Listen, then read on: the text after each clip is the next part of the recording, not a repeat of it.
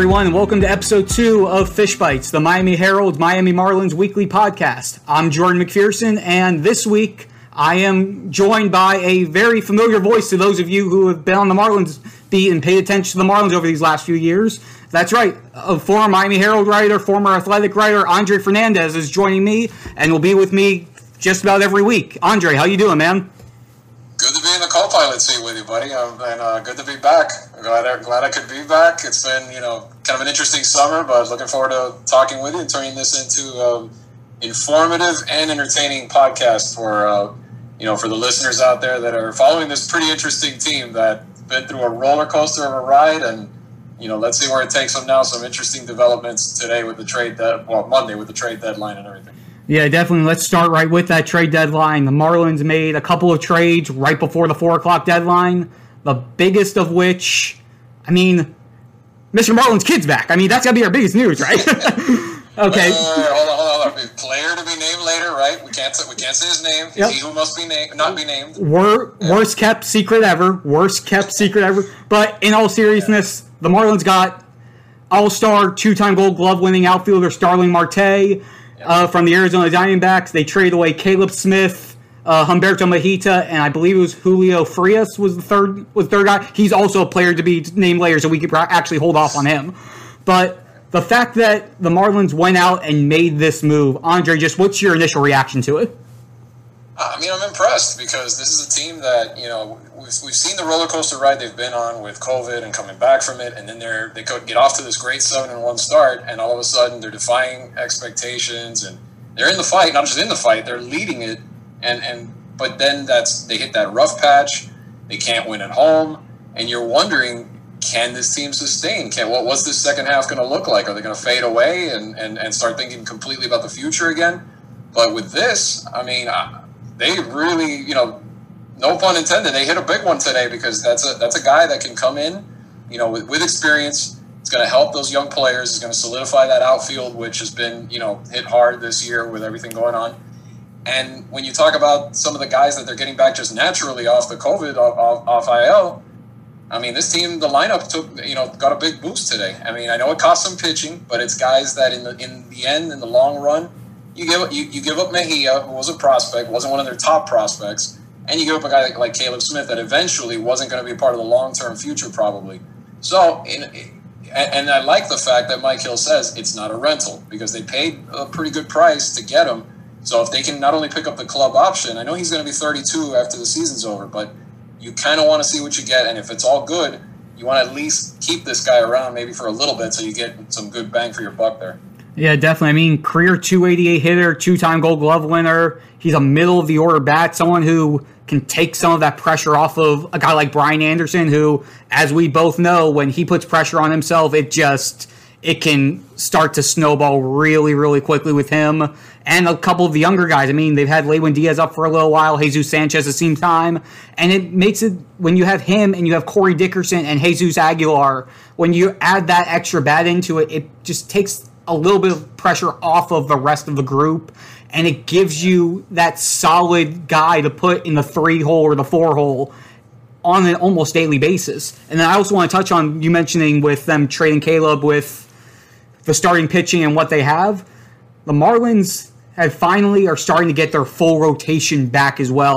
Sandy finally came back off the IL. Pablo Lopez and Eliezer Hernandez seeing the strides that they've made.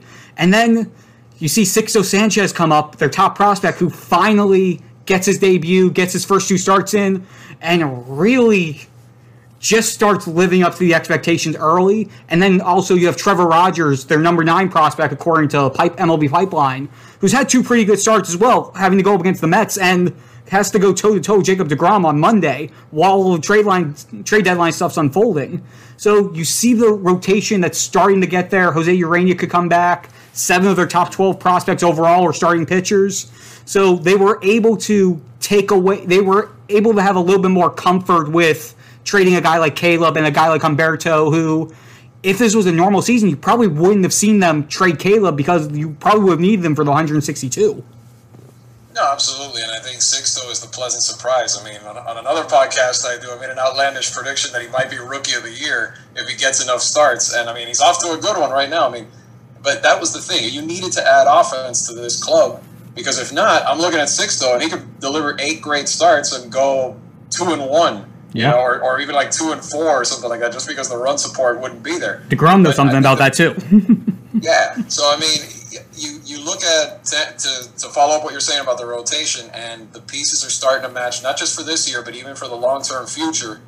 And, you know, now you wait for the other guys like the Edward Cabreras to make their way up little by little, the Braxton Garretts maybe next season. And going back to the Marte thing in the outfield, the one thing that is going to be really intriguing to see is it's a crowded outfield when it comes to prospects. So if Marte does end up sticking around, how do you balance that again without blocking the way for some of those guys to have a shot at coming up? I mean, we know Bleday will play probably in right field, but you put him in center, and remember, Brinson's been getting a little bit better finally at the plate. You know, you haven't given up. Obviously, Monte Harrison is still down there, and there's others that are on the way up, and that takes me even to Conine. I don't know where exactly in the outfield they would put him, but he's another one that if you look at him, he was rated at 16th in the Jays system, and a guy who hit 22 bombs last year in low A. Now, obviously, it's low A ball, but another lefty bat that might play well down the road at Marlins Park, and a guy who some believe would be ready maybe by next season to make a major league debut. So again, all those little pieces that you're going to continue to develop, but at some point you don't want to have too many obstacles in the way there too either. So it's going to be interesting how they sort of balance that out, you know, going beyond these next 30 games. Yeah, that's been one of the problems, or one of the things that the Marlins have been trying to figure out with the win now mode versus the okay, how do we keep the development? And you also, in terms of the outfield, you still have Corey Dickerson for another year also. So you could potentially see something happening, depending on what they do with Marte. You could see some off-season potential moves, potentially flipping some guys, depending on how much you like what you see from the Jesus Sanchez's, the Lewis Brinsons, the Monte Harrisons. And don't forget, Gerard Encarnacion, he's got a lot of pop down there, and that could make another interesting spot. Plus you have Harold Ramirez, and you have just a lot of things to go through. But one spot that they have a little bit more of an opening at now is second base. Because as you mentioned with Conine, the way that the Marlins were able to get him from the Blue Jays when they eventually get him and they were able to not call him the player to be named later is because they sent Jonathan Villar to Toronto. Which, again, that's a smart move. I mean, he's been really good this year, 9 stolen bases, pretty good guy on the base path, pretty good guy at the plate. But he's going to be a free agent at the end of this year. So this sort of helps with the dichotomy of the Marte trade being the win now, let's get into the playoff mode, versus the VR trade with the Blue Jays of, okay, we still need to keep looking at the future. We need to keep building up the system, building up the depth, and finding ways to make sure that it's sustainable outside of when this 2-month season comes to an end. Right, and that's the thing. That was like kind of like the catch-22 that you were looking at. Like, are they kind of stuck where you don't want to give away too much of the farm and also add pieces for the now, but not trade the core pieces that have been so, you know, vital in right now in this little, you know, solid start that they've been on. But that takes you to Isan, and now you know, if Isan can come back, we don't know what shape he's going to be in because he's been off so long, but you can at least get that half season at least of development for the guy like that, assuming if he comes in and he's able to at least be steady enough where they can keep him in there.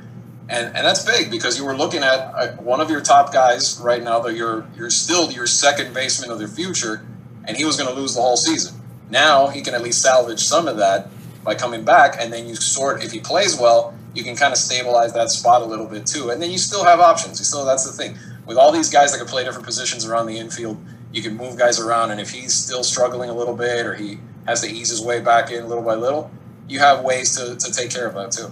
Yeah, I mean, you talk about the versatility. I mean, John Birdie, you can finally bring him out of the outfield and bring him back to the infield, which is his natural position. You have Eddie Alvarez still out on Jupiter, who I was extremely impressed with during his first round up here. I know you probably were too, Dre.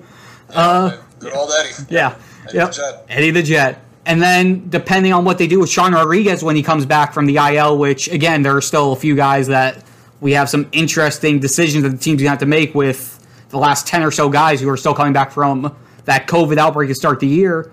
But it seems like the Marlins are finally look like they can actually take advantage of an opportunity. Obviously, it's been 30 games, and with a 60-game season, it sort of compounds everything. But the fact that they're going into September 1 in a playoff spot, in a chance to contend and make the postseason. It looks like the turning of the tide that they were hoping to start to see in year 3 before the entire year sort of went up in shambles. And it seems like this 60-game season has actually been able to help them expedite some of what they were trying to do this year. Yeah, I mean, even within this season, this to me jumpstarts, or has the potential at least to jumpstart your way back into everything. Like I was saying before, I mean, I'm looking at this team and I'm looking at the Braves coming up. I'm looking at the Rays again. I'm looking at the Yankees. A lot of home games, which is not a good thing for this team. That's true. They can't win at home. And I'm looking like this could suddenly spiral big time. And not only was today, not Monday, I keep saying today, Monday, not a huge win in a really inconvenient situation to go up there and beat the Mets, but these moves, again, they give you life again. And I think that now you have some pieces with which to potentially contend. It's still going to be a rough road, no doubt about it, especially when you play those contending teams. And we're talking about World Series contenders that they have left on the schedule. But a guy like Marte comes in and it could energize everybody. And you've seen how Garrett Cooper has come back. It's only been a couple games, but good signs there, with the power, with the way he's been able to hit. And if other guys pick it up, if Dickerson continues to hit, and Miggy, cooled off a little bit, but he might get going again, and they get Aguilar back, which was the big power supply at the beginning of the season.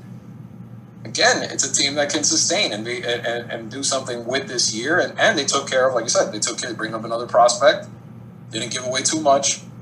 So the plan is still rolling as far as the future. Get ready for the greatest roast of all time, the Roast of Tom Brady, a Netflix live event happening May 5th. Hosted by Kevin Hart, the 7-time world champion gets his cleats held to the fire by famous friends and frenemies on an unforgettable night where everything is fair game. Tune in on May 5th at 5 p.m. Pacific time for the Roast of Tom Brady, live only on Netflix. You ready? Showtime. On May 3rd, summer starts with The Fall Guy. Let's do it later. Let's drink a spicy margarita. Make some bad decisions. Yes! Audiences are falling in love with the most entertaining film of the year. Fall Guy. Fall Guy? Fall Guy. That's what the poster said. See Ryan Gosling and Emily Blunt in the movie critics say exists to make you happy. Trying to make it out? Nope. Because I don't either. It's not what I'm into right now. What are you into? Talking. Yeah. The Fall Guy. Only in theaters May 3rd. Rated PG-13. Yeah, now let's segue a little bit from this trade deadline, this moment, to what they did on the field leading up to the deadline, especially with what they did on Monday. Obviously, they had to go up to New York on an off day in between 2 home series on one of their last 2 off days of the year. They go in, they're facing Jacob deGrom for the 4th time this year in 10 games against the Mets, which that just in and of itself just is hard to fathom how things like that are able to happen. But the way the season unfolded, nothing really takes me by surprise anymore. And they go up there knowing that it's a tough situation, that a lot of the players, and frankly, manager Don Mattingly himself openly saying it, they weren't happy about having to go up there, basically leave Sunday night after losing a 12-7 game to the Rays, fly up there, get there at 11 o'clock Sunday night, play a 1 o'clock game Monday while the trade deadline's going on, play that game, and then just to immediately fly back to play 2 games against Toronto before going back on the road for another week. And even with all of that, they finally find a way to get to DeGrom, get that big 6th inning. Cooper, as you mentioned, only hits a 451-foot home run to start the rally. And I say only because of the fact that he had a 455-foot home run the day before. And they took advantage of a bad situation, which has sort of been the MO of this team all year, having to go through every hurdle, every obstacle, always finding another challenge coming up after they finish through one. And they just find ways to keep themselves moving, keep themselves inside this game. I mean, I felt exhausted just listening to you rattle off the whole itinerary there. Imagine having to be on that plane, not to be able to sleep much, go out and face but face the Grom. No, I mean, again, we could look back at it and say biggest win of the year if this all goes well for them, And again, it's a team that obstacle after obstacle. I mean, I thought it was stupid by baseball to make them do this, because you have a series at the end of the year with the Yankees in New York where you could have very easily, if the game mattered, make it up then. even with the Mets. I mean, what's it to the Mets to just, come over at that point, especially if there's playoff implications? Or either stupid or maybe just a screw job to kind of stick it to the Marlins a little bit,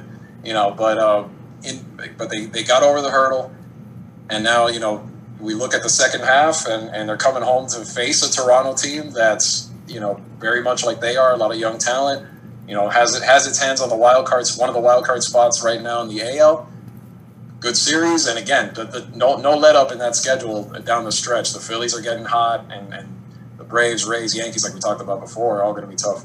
And again, remember, after the 2 games against the Blue Jays, they have the off day Thursday, and then that's it. And that's it. 27 games in 23 days. Yeah, I mean, 7-game series crammed into 5 days there against Philly. They still got doubleheaders with the Nats.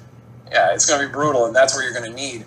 You look at the rotation right now, there's a 6th, a 7th, an 8th option they could plug in there. That's where all those guys are going to have to come in and step up to continue that role going down the stretch. Yeah, and with those guys coming back, I mean, they've already gotten, I believe it's 8 of their guys from that COVID-19 outbreak back. Miguel Rojas, Jorge Alfaro, Coop, Sandy, et cetera, et cetera, et cetera. Just when you watched how the Marlins had to unfold everything, they've made 113 roster moves throughout the year, and to be at 500, what was your biggest takeaway of how they were able to keep themselves afloat?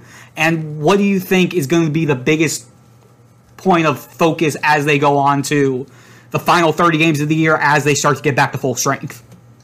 I mean, I think it was the way they pieced together the roster in the last minute there, under terrible circumstances. I mean, you're getting guys based, especially this season, where you can't really scout anybody, and you got to go on, like, secondhand and what people tell you about certain pitchers. I mean, especially in the pitching side. I mean, Mattingly putting in guys that he's never seen before, pretty much, or hasn't seen in a long time. That, to me, was the most remarkable part, the job that the scouting department did to be able to patch all this together, especially in that early going when you lost all these guys all of a sudden. And you're literally putting together more than half of your active roster to get on the field. That, for them to continue winning there, how huge was that stretch? And especially because after that, that's when they hit that little bit of a skid there. Imagine if they had come out and not even won those 5 games straight after they came back on the field. Imagine, I mean, they wouldn't be. Today would have looked a lot different, possibly. No doubt. You could have seen them going completely the other route. Looking at the future, trying to get more prospects, that sort of thing. Maybe they don't go after a Starlin Marte necessarily. So it completely changed the season when you're looking at the 2 Josh Smiths, the Brett Eibners, Lee Brandt. I mean, you name it, all these guys that people are like, who? And they're bringing them in, and they're not only bringing them in, but they're pitching well. They're playing well. They're bringing Logan Forsythe to trip in for a little bit. It was a patchwork job like you may never see before or may never see again in a long, long time. And regardless if they fall apart in the second half, it's still pretty remarkable what they did. Yeah, and just to go off the name things again, you had the 2 Josh Smiths. I was really hoping for a Caleb Smith, Josh A. Smith, Josh D. Smith game, which obviously 2/3 of that's already out the window. You had the Moran situation. They're both on the 60-day IL now. You had Eddie Alvarez, Olympic medalist. Just, you see all of that. But there are, as you mentioned, there are some guys, especially in that bullpen, which lost 8 of its 12 guys to start the year. You see a guy like Brandon Liebrandt who goes through Tommy John and's playing indie ball in a league that has 2 teams just to get recognized and try to find a way to get back out there. And he looks like the guy who, again, he's had to do 2 different situations where he had to do the mop-up innings, and he still hasn't given up a run. Right. Yeah. You have... I've liked what James Hoyt has done. You see what Richard Blyer, a local kid who gets traded in, who he's held his own as well. And then now that you get Yimi Garcia back and you have Brad Boxberger and Brandon Kinsler, obviously the Marlins were trying to get something during the deadline to shore up the bullpen even more, and they couldn't. But the fact that they have some of these pieces that they brought in that have been working on top of the guys who were already here and the guys coming back from COVID, it sort of seems like they're able to solve that problem a little bit, even if it wasn't exactly how they wanted it to unfold. I mean, I think they're putting the duct tape and they're sustaining everything so they don't sink and all that, and that was amazing. But that, to me, is going to be the biggest key as to whether this works down the stretch, because I think they're going to hit a little more than they have with the addition they made. The starting pitching is going to be solid, but does this bullpen hold it together? and not just Brandon Kintzler at the end, but I'm saying that late high leverage, guys right at the end, those 6, 7, 8 innings, and in a lot of cases the 5, 6, 7 innings when they play those doubleheaders. What are 5 to 6 innings? Sorry, what are they gonna? What are those guys? How are those guys gonna hold up? And how does Don Mattingly make it all fit? We talked about Brad Boxberger, but now they get back, guys like Ryan Stanek. Where does he fit in? Yimi Garcia, in theory, could still be in that mix. How does he perform? So it's going to be interesting to see the setup roles and how consistent they can be to protect these leads. Because we've seen the Marlins be aggressive and jump out in a lot of games to early leads, and we've seen that squandered a little bit at times too. So not just Brandon Kintzler, but I want to see how this bullpen comes together. Obviously, they're going to have good nights and bad nights, but if the good nights can outweigh the bad ones, then you got a chance to back all this up and maybe end up grabbing one of these playoff spots. Definitely. And now I think, just to wrap this up here and get to one of our final segments here, we're at the midway point of the year. It's 30 games in. The Marlins are 15-15. Just your thoughts on just some superlatives from that first half. Who were, to you, best MVP? Who would have been the team's quote-unquote Cy Young guy? Who's been that pleasant surprise for you? Who have been, just give me some of the individual performances that you think should be highlighted from what the Marlins had to go through over these first 30 games. Yeah, I mean, resilience, really, with everything that they've gone through, and just everything they've done to patch it together and stay afloat and gear up for this run. I mean, pitching-wise, I'm going to go, the easy one is to say Pablo, because he's been so good in that rotation. I mean, you lose Sandy, you lose Caleb at the time, you lose Urena, but he's putting up career numbers. And he's healthy, which is the biggest thing. That's always the thing. I mean, I worry that was every simulator that was run in the off season, when we were all playing fake virtual baseball, had him blowing out his arm. And nobody say anything. Let's keep knock on wood, knock on wood, big time. But that has been, to me, the biggest in the rotation. One of the biggest things is to see him continue to develop and just look dominant out there. And hitting-wise, there's been a couple of guys. I mean, I think Aguilar, just from the power standpoint, to really boost that lineup early on the way he did. Miggy comes back on fire for a little bit, keeps that rolling. Corey Dickerson's emergence now, I know he started slow, but to pick that up now has been huge as well. And that to me is the interesting part. The guy that I still am waiting for that hot run, and I think if it happens, that's going to get this team even closer to clinching that playoff spot, is Brian Anderson. Yeah. Because he's the one long-term piece that you really look at in that lineup and you say, you've got, maybe if a Gold Glove third baseman, but a guy who maybe is maybe just a notch below a Rendon or an Arenado, but is one of the best defensive third basemen. But can that bat continue to come along? Can he, prorating the numbers down to a 60-game season, can he give you that sort of 20 to 25, what a 20-25 homer type season would be? Can he get hot down the stretch? If he does, then we're looking at a really, really potent lineup. And that was one thing really quick on Marte, the base stealing. I think maybe he may not get you, he may not be in the form he was when he was winning stolen base titles, but he can add a little bit to that speed element as well, and I think that'll be important. Yeah, and that helps, especially considering you're basically swapping him out for VR in the lineup, knowing that you're still going to get the stolen base production out of him. One guy who I really kind of want to highlight, especially after seeing him over the last week, you got to give props to Lewis Brinson for what he's done over this last week or so. I mean, he has hits in each of his last 5 starts through Monday. It seems like every time he hits the ball, it's hard contact, even if it's outs.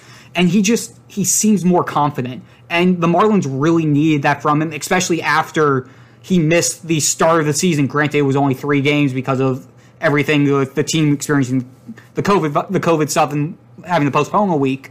But the fact that he missed the start of the year because he himself had to go through everything with the coronavirus before the season, he was off to basically putting him at a disadvantage to start the year, knowing that this was the pivotal year for him after 2 really bad years after being traded here. And now it looks like he might be turning the corner. If he can keep that going over these next couple weeks and really start to show both Don Mattingly, Michael Hill, Derek Jeter that he can be the guy that they originally thought they were going to get from him, that feels like it's going to be one of the really good feel-good stories of this year that the Marlins were hoping to see throughout this season. I mean, here's the thing with Brinson, and we don't know if he's ever going to be 300 hitter, hitting a ton of homers in the majors. We don't know if he's going to get to that. But this is a guy who has not hit at all, whether it was here or Milwaukee at the major league level. This is the first sign that he's consistently showing that he might be finally figuring it out a little bit. Now, is there anything to go crazy over yet? Maybe not, but it is a good sign. It is a good sign. He definitely was the silver lining of that really bad series against the Rays. And if he can continue to build it, he's another one that, if we could see that in the next few weeks where, if they can continue to give him opportunities, because now with Marte in there, you got to find him some at-bats as well. But if he can, you don't want to disrupt that rhythm, because this kid's having the best stretch, and that shows you how bad he's been at the plate. This is the best stretch he's had in his career so far. So you want to nurture that. You want to keep giving him the opportunity to continue to build off of that. And if he can, absolutely. I mean, they got to get something out of this trade for Yelich, because it has not looked good at all on their side. So to finally see some kind of life from him is definitely a plus. And then if Isan can also, now again, like we were talking about before, if he can get to you some production and at least salvage some of the season, it starts to at least salvage something. Yeah, it's going to be very interesting to unfold over these last 30 games in barely 25 days. I think that's going to wrap it up for episode 2 of Fish Bites. Andre, great to finally be working with you again. Looking forward to doing this again next week. And again, you're still at Fernandez Andre C. Is that your Twitter handle? Fernandez Andre C. At Twitter. Absolutely. And great to be back with you, even if it's in just a podcast capacity for now. But glad to be working for the old Miami Herald once again. And looking forward to the rest of the season. No doubt. And then you can all find me on Twitter at J_McPherson1126. Thanks again for listening, and we'll do this again next week.